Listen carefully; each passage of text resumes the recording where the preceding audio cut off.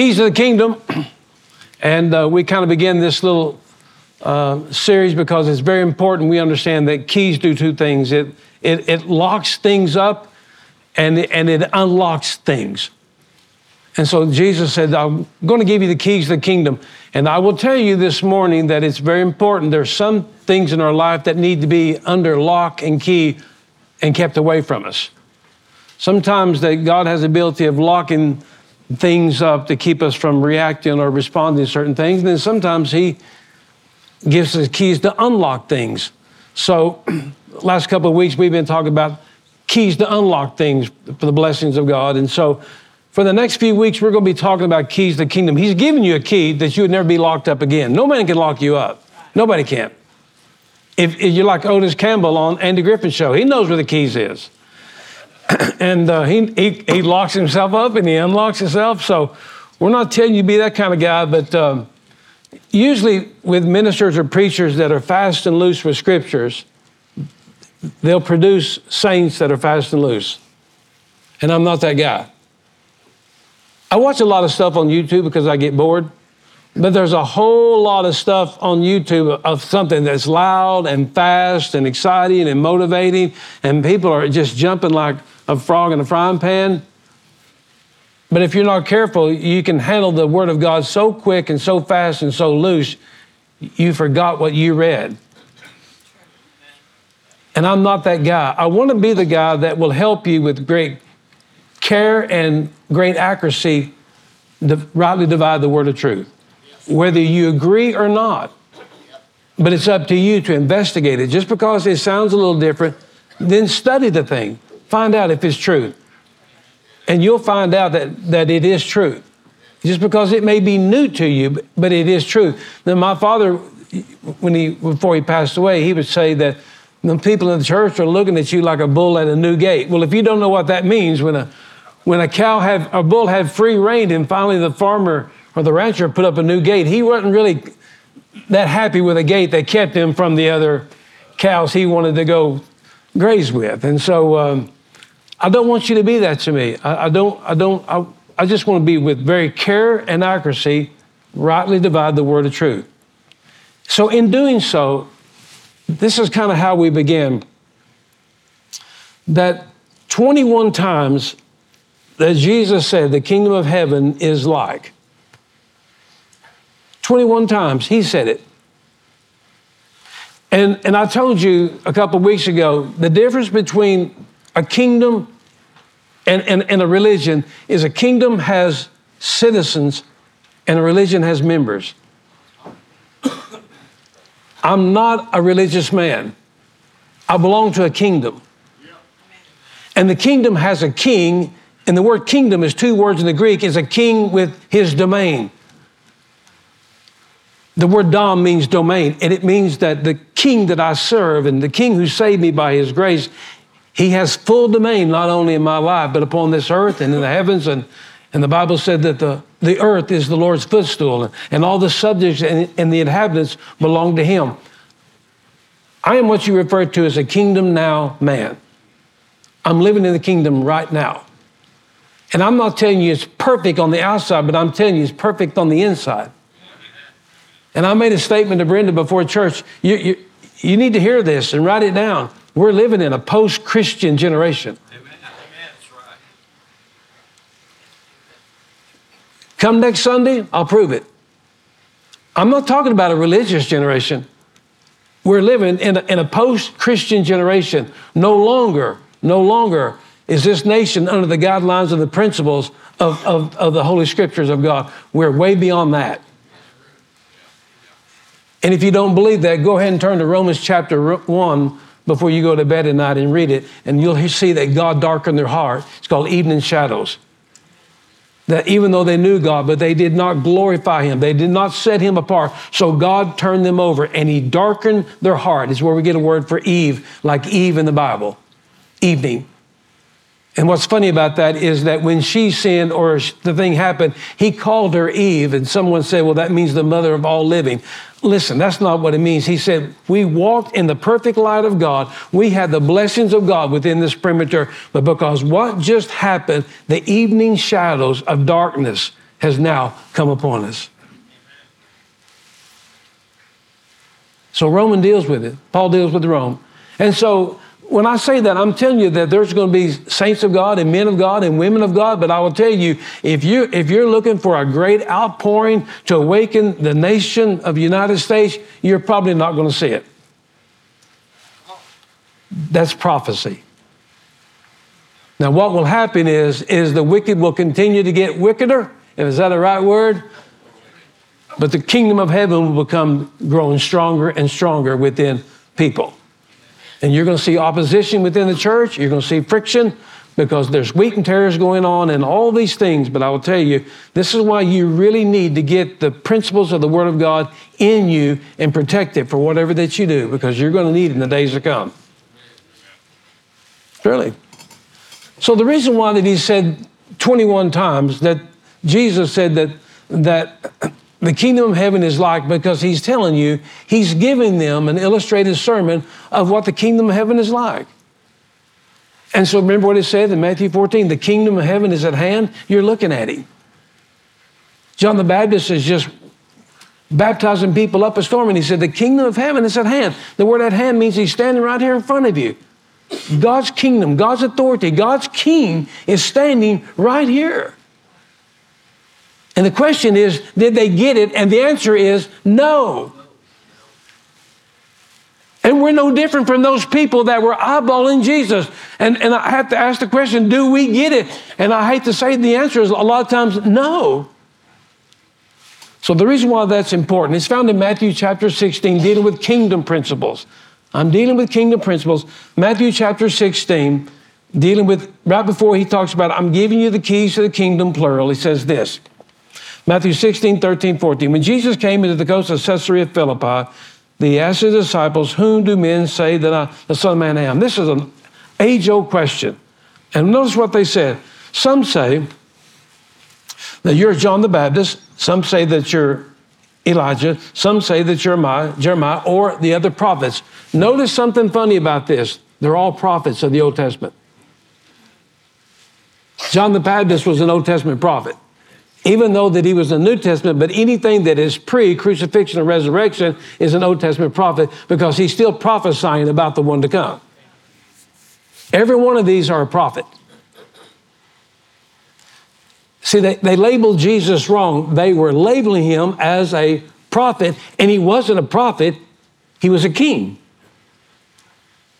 Because back then, you could be born in infants weighing 8 pounds and 3 ounces, and because of something happened to your mother or father or your father, and they were killed in action, but still yet the throne belonged to you, even though you were still in diapers.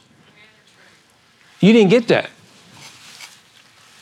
If a king had a son that was an infant, his only son, and the king went out in battle while his son was still in diapers, and the king did not come back, everything that belonged to the king belonged to the child in the diapers. The child had to grow up into the authority of the kingship, but he was still king while he was in the manger in the outside of Bethlehem, if you will. He's not awaiting to be king. He's not waiting you to get your consensus right that he's king. He was called the King of the Jews. The Magi's got it right. We're looking for the King of the Jews. What do you mean the King of the Jews? He's in diapers. He's still king, but he has not yet taken that role and position naturally. Good morning. So they labeled him wrong. They thought he was a prophet. And they say, some say, you know how that goes. It's them saying among themselves. So here's the question. Was Jesus a prophet in itself? And the answer is no.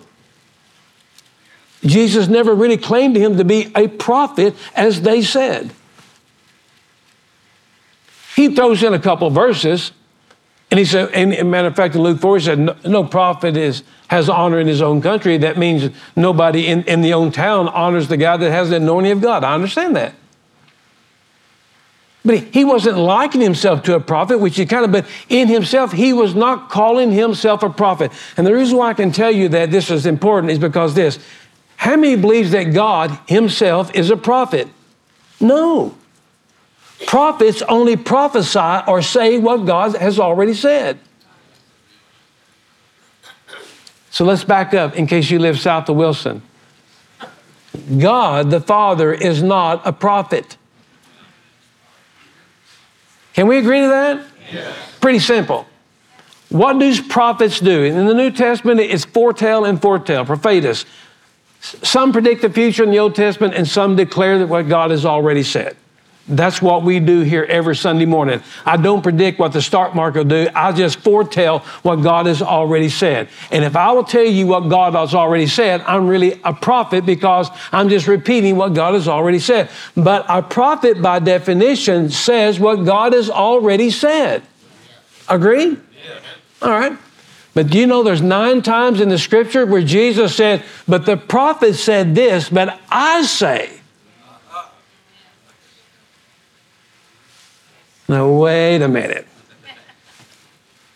See, these men, they liken Jesus as a prophet, and a prophet's role is only to repeat what God has already said.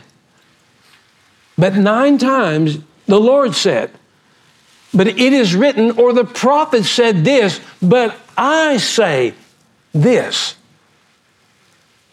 And by him saying, I say, he's taken on the role of God. Wow. He's taken on the role of his rightful place of being God himself in a fleshly man. And that's why they wanted to kill him. Now, so you're asking, well, why is that important? It means everything. If you believe that Jesus was just a prophet, you're missing out on his kingship. He was as much God and he was king in the cradle as he was 3 days beyond the cross. He just had to wait a few years while he was in the cradle. He had to get past 33 and a half years before he was crucified and resurrected. And on the 3rd day of his resurrection, he was coronated as king of heaven and earth. And he's been king ever since. So 9 times he says in the Scriptures, the prophet says this, but I'll tell you, I say this. So God is not a prophet. God the Father is not a prophet. God the Father, he decrees something and he declares something and he demonstrates what he has decreed and has declared, because that's who God is. Jesus is not just an announcer of what God says. Jesus is God made flesh and walked among us. That's why the Jews wanted to kill him. If he just took on the role as being a prophet, they'd have let him go. But they didn't. And neither did he. Matter of fact, the woman at the well, John chapter 4, she's having a conversation back and forth. And she said, why don't you even talk to me? I was born on the wrong side of the tracks. I got the wrong color of skin. We come from different church backgrounds. And she's got all the excuses. Where did dinosaurs go to? And blah, blah, all kinds of things. And she said, well, I'm confused. Do I worship Mount Gerizim or Mount Moriah? Do I go to the First Baptist or the Second Baptist? Do I go to the Pentecostal or the Church of Christ? Is music loud or is it not loud? Can I clap my hands or hold my hands? Can I raise my hands or do I sit on my hands? And this is what he said. He said, lady, no matter what you do, what mountain you go to, you're not getting it right at all, no matter what you do. Because the one you need to be worshiping is standing right in front of you. And she said, well, I know that when Messiah comes, that he'll explain everything to you. And this is what he said. He said, to whom you are speaking to about Messiah, I am him.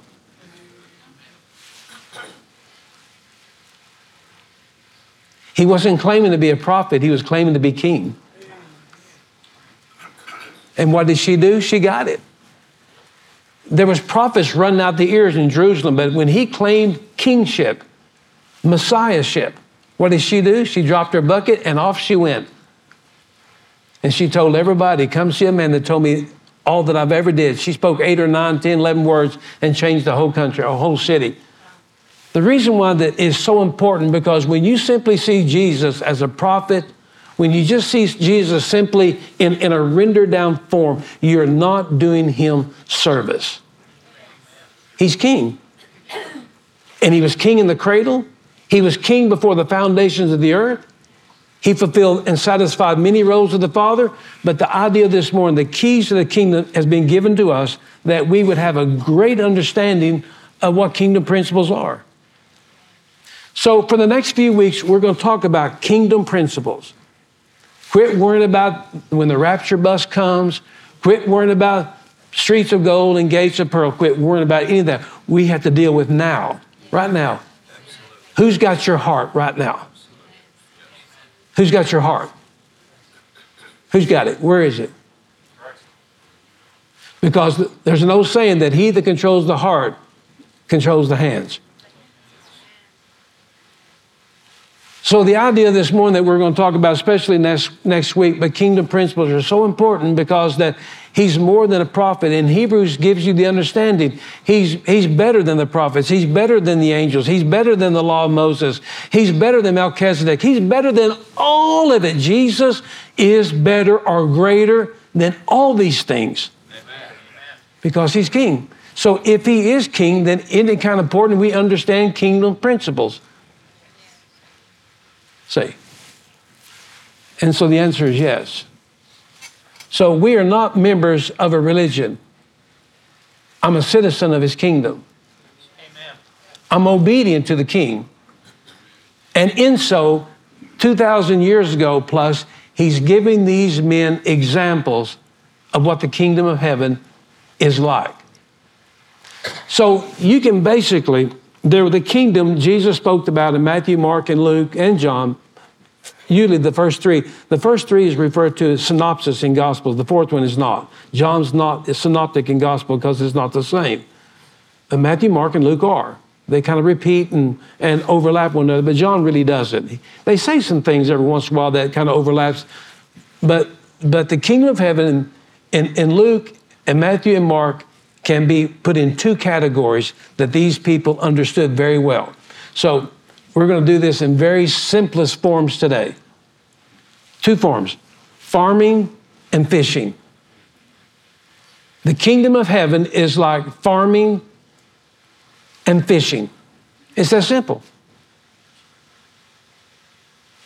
It was a language that these men knew.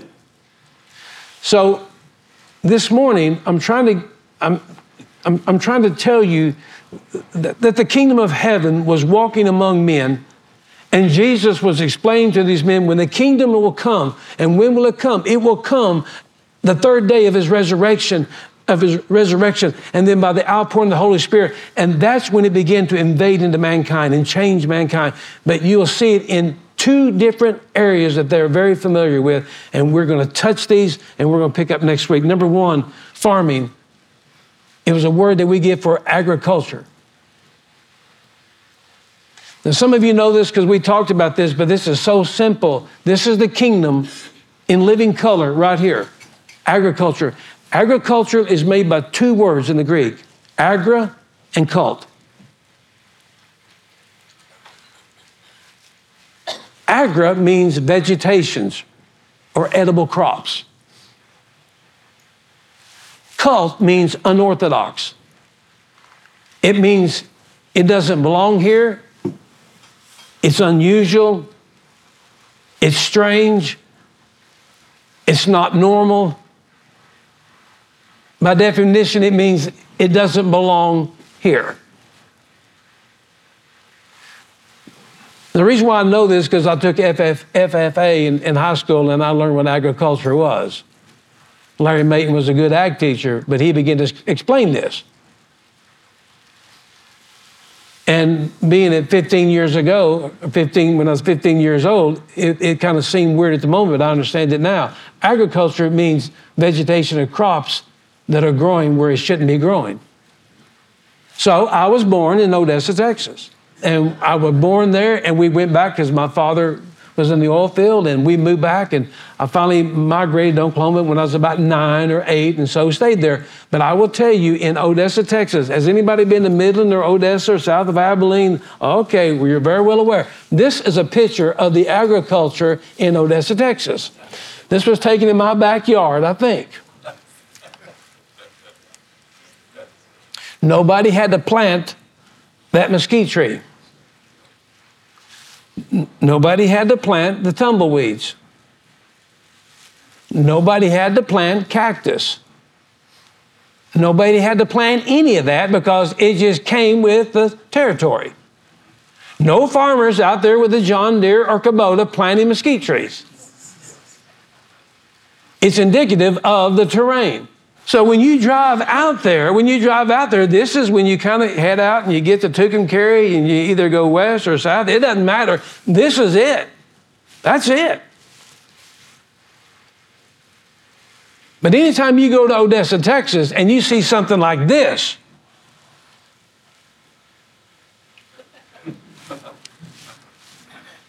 first of all, you're having a heat stroke.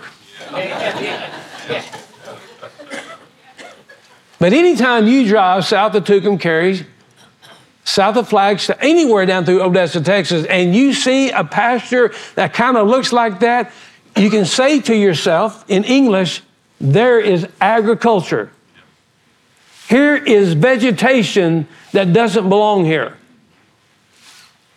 And what it's telling you is this, that the terrain and the landscape and the territory was designed to grow cactus, mesquite, and tumbleweeds. But evidently, somebody came in and planted that. And that doesn't belong here. That's not normal for Odessa. That would be strange in Odessa. That would be unorthodox in Odessa. That would be a cult in Odessa, Texas. And what it's telling you, somebody planted that on a barren land. Remember what he said in Genesis chapter 2?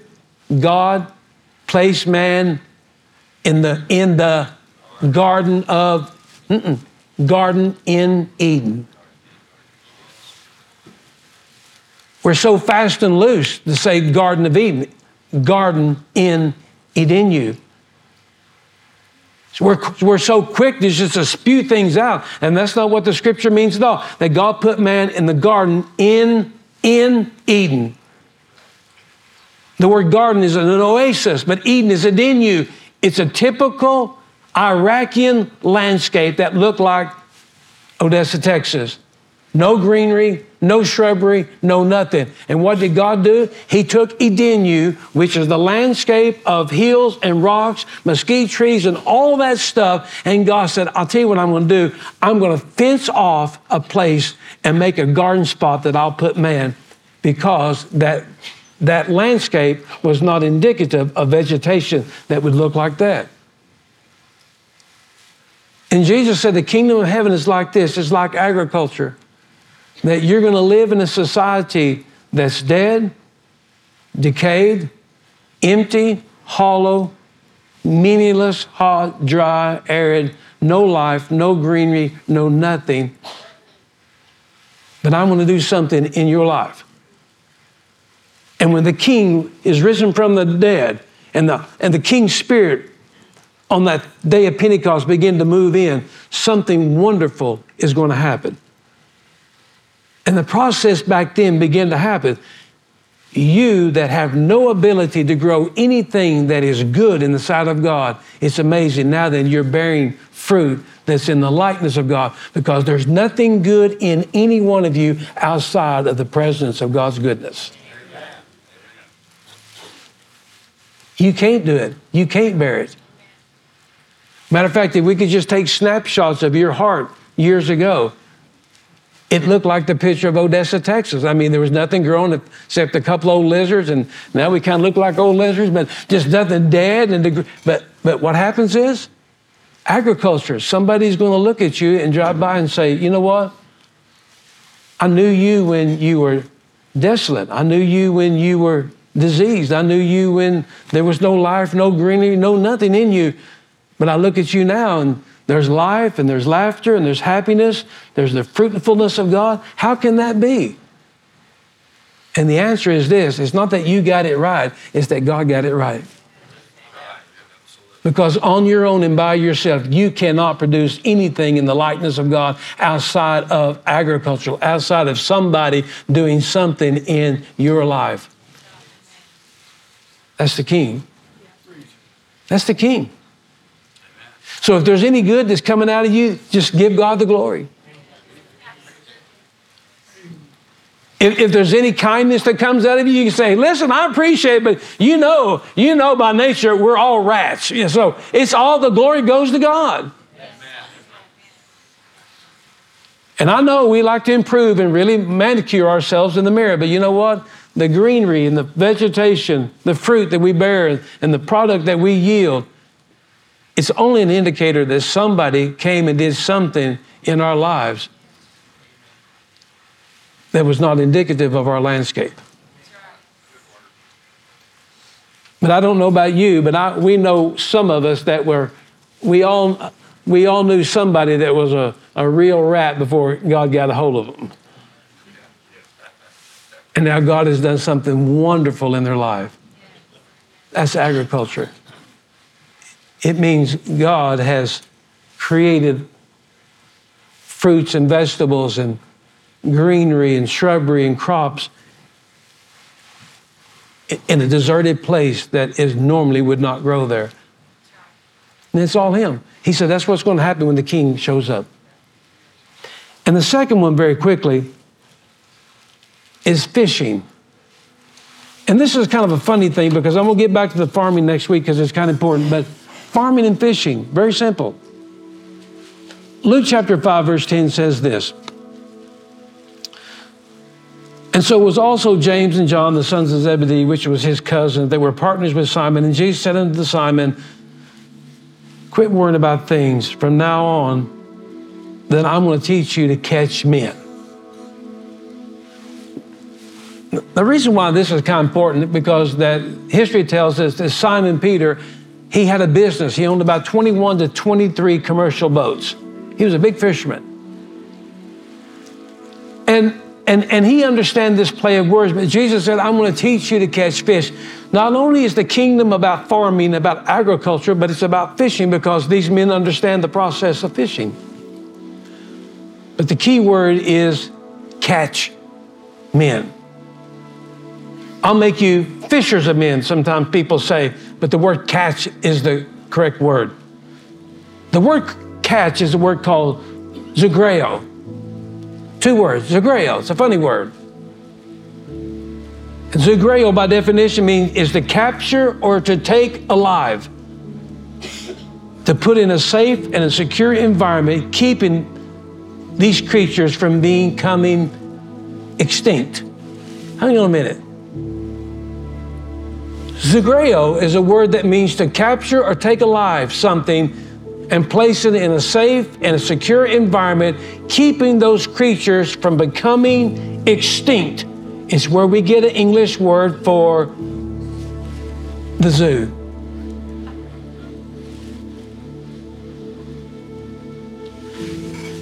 How many went to a zoo in Oklahoma City? Just raise your hand.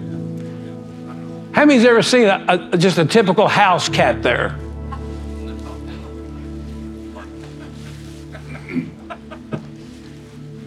What about a Chihuahua dog in a zoo?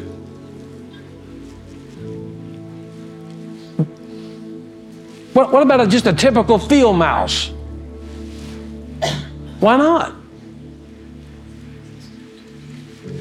You know what a zoo is? A zoo is a place that's designed for wonderful creatures, wild creatures, that are beauty in colors and beauty in spirit.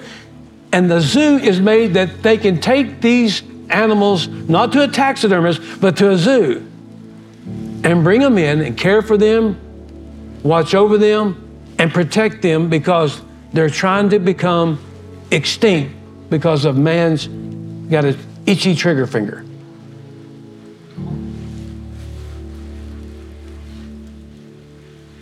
Anybody ever tried to go bow hunting at a zoo? I don't recommend it. We got some big hunters here. I mean, don't ever wear your camo to the zoo and climb in the nearest tree. You'll have consequences. A zoo is made for creatures that are trying to be extinguished from the face of the earth and brought into a place where people can come and look at them that would normally not get the opportunity to look at. Listen to what Jesus is saying. I'm saying it to you this morning. Peter says that you are a peculiar people. You're strange. You're weird. Turn to somebody, tell them you're a weird guy. You're unusual. You're not like the household cats. You're not like just a domestic mutt.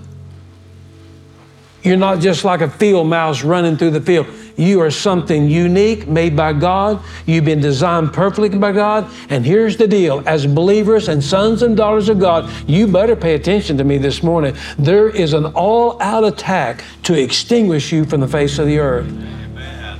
Right now. There are poachers waiting for you in the parking lot right now. There are magazines that are set in a particular place on the bookshelf waiting for you to go by when you pick up a dozen eggs.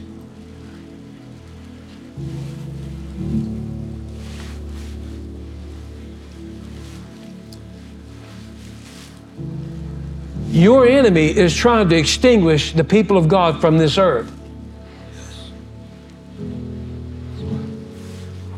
And Jesus said, I'm going to teach you how to catch men.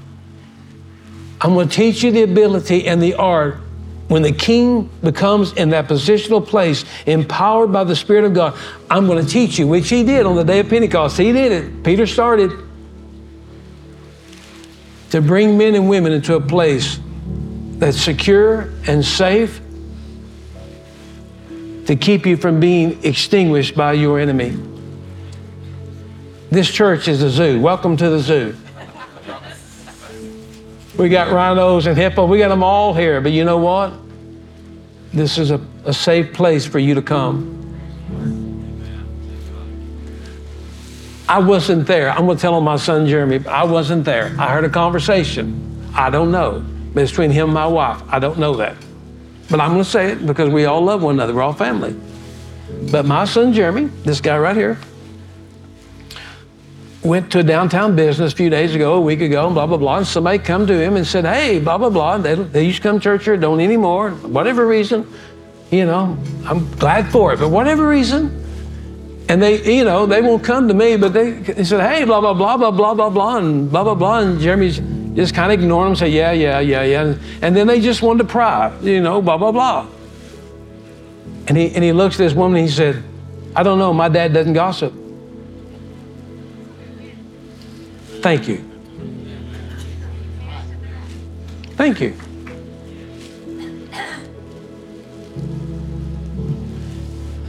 You see, what happens is that there are poachers that are setting traps for you right now, whether it be gossip, stinginess, stealing, whatever it may be. Something on the YouTube, something on a magazine rack, something hidden in a cabinet, in a bottle that says, don't do it. You know why? Because your enemy is wanting to extinguish God's creatures from the face of the earth. And you'll always have mutts, and unfortunately, we're always going to have cats. But there are creatures that are beautifully marked and designed that are not running in city streets and up and down the pastures of Long Grove. And these things are wonderful creatures of God. And they bring them in, protect them, and house them, and feed them because they keep them from someone killing them.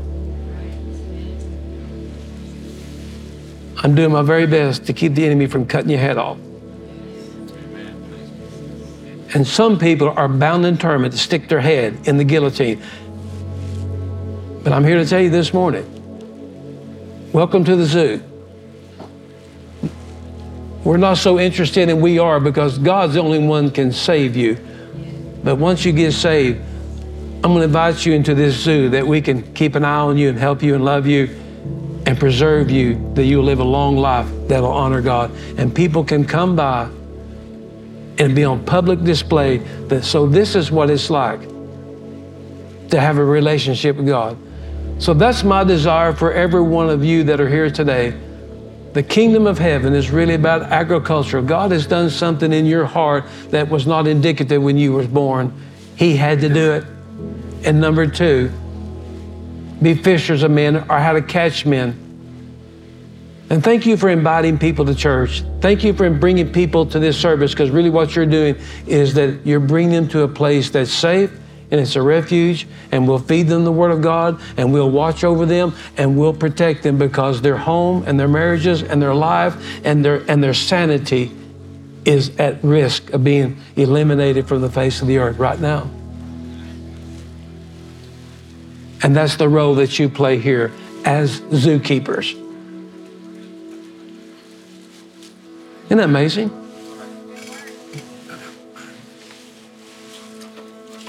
So the best thing I can tell you this morning, when the kingdom of heaven is here, and it is here among us, He's doing something great in your life. But number two, He's bringing you to a place where He'll watch you and care for you and love you. You're surrounded by people who care for you. Turn to two people and say, I really love you. I care for you.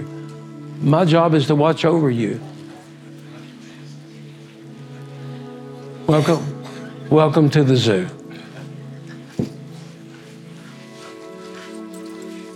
Father, for every trap that was set against your sons and daughters this morning through the years that should have done them in, but it did not. The drug overdose that should have removed them from the face of the earth, but still yet, because of your grace and your destiny, and they're up on this earth, that they're still here today. You have a plan and a purpose for your people. So thank you for this body of believers. Thank you for this place that you have not only saved us, but you brought us to a place of safety and security. And so now then we have a responsibility to catch men as well. We have a responsibility by the Holy Spirit through the Word of God and your kingdom principles to help men unlock their potential of knowing you. Help men to unlock the blessings of God that waits and is stored for them, and bring them to this place where they can have safety and their children can be raised in a place where it's free from the contaminations of this earth. Thank you for that. And I pray that your kingdom principles will continue to live in our heart as we declare the goodness of God in Jesus' name. For about the next 20 seconds, I told you last week, take 10 seconds to think about someone that's made it possible in your life for you to be here.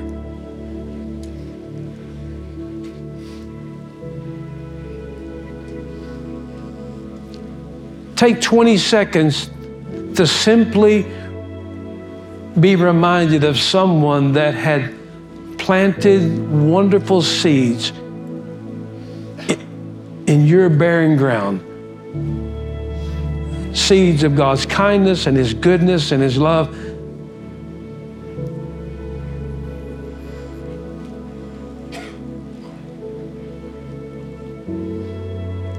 You're not the same person that you used to be. You used to grow thorns and thistles, and now that you're growing fruits that are in the likeness of God, greenery, shrubbery, wonderful crops. And it was God. But God used someone specific in your life to till the ground and plant the seed, to water you, to love you, to care for you. And that's why you become the man and the woman that you are today. Can we not pay that forward? Can we not make it our homework this week to catch men and women? And they're hurting, and they're wounded, and they're broken. Can we not catch men and women for the kingdom and bring them to a place that's safe and secure and that's built upon the principles of Christ our King? And the answer is yes, we can.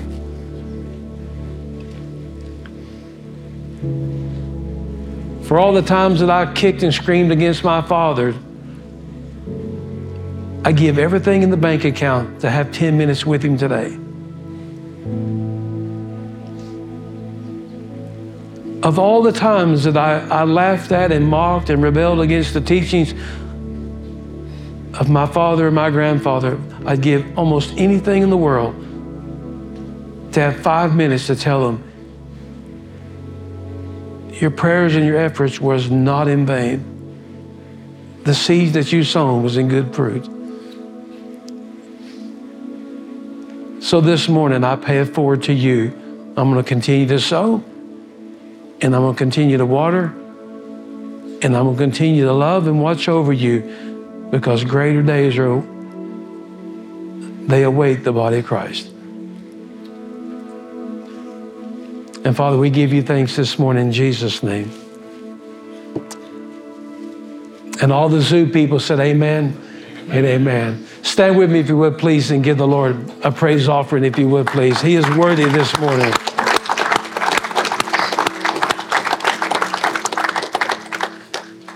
Welcome to the Zoo, he said. Communion service, if you'll please make your way today. Turn to about two people and put your arm around them and tell them, I'm glad you're here this morning. Man, I need your words of affirmation and confirmation. I appreciate you. You're loved. You're needed. Glad you're here.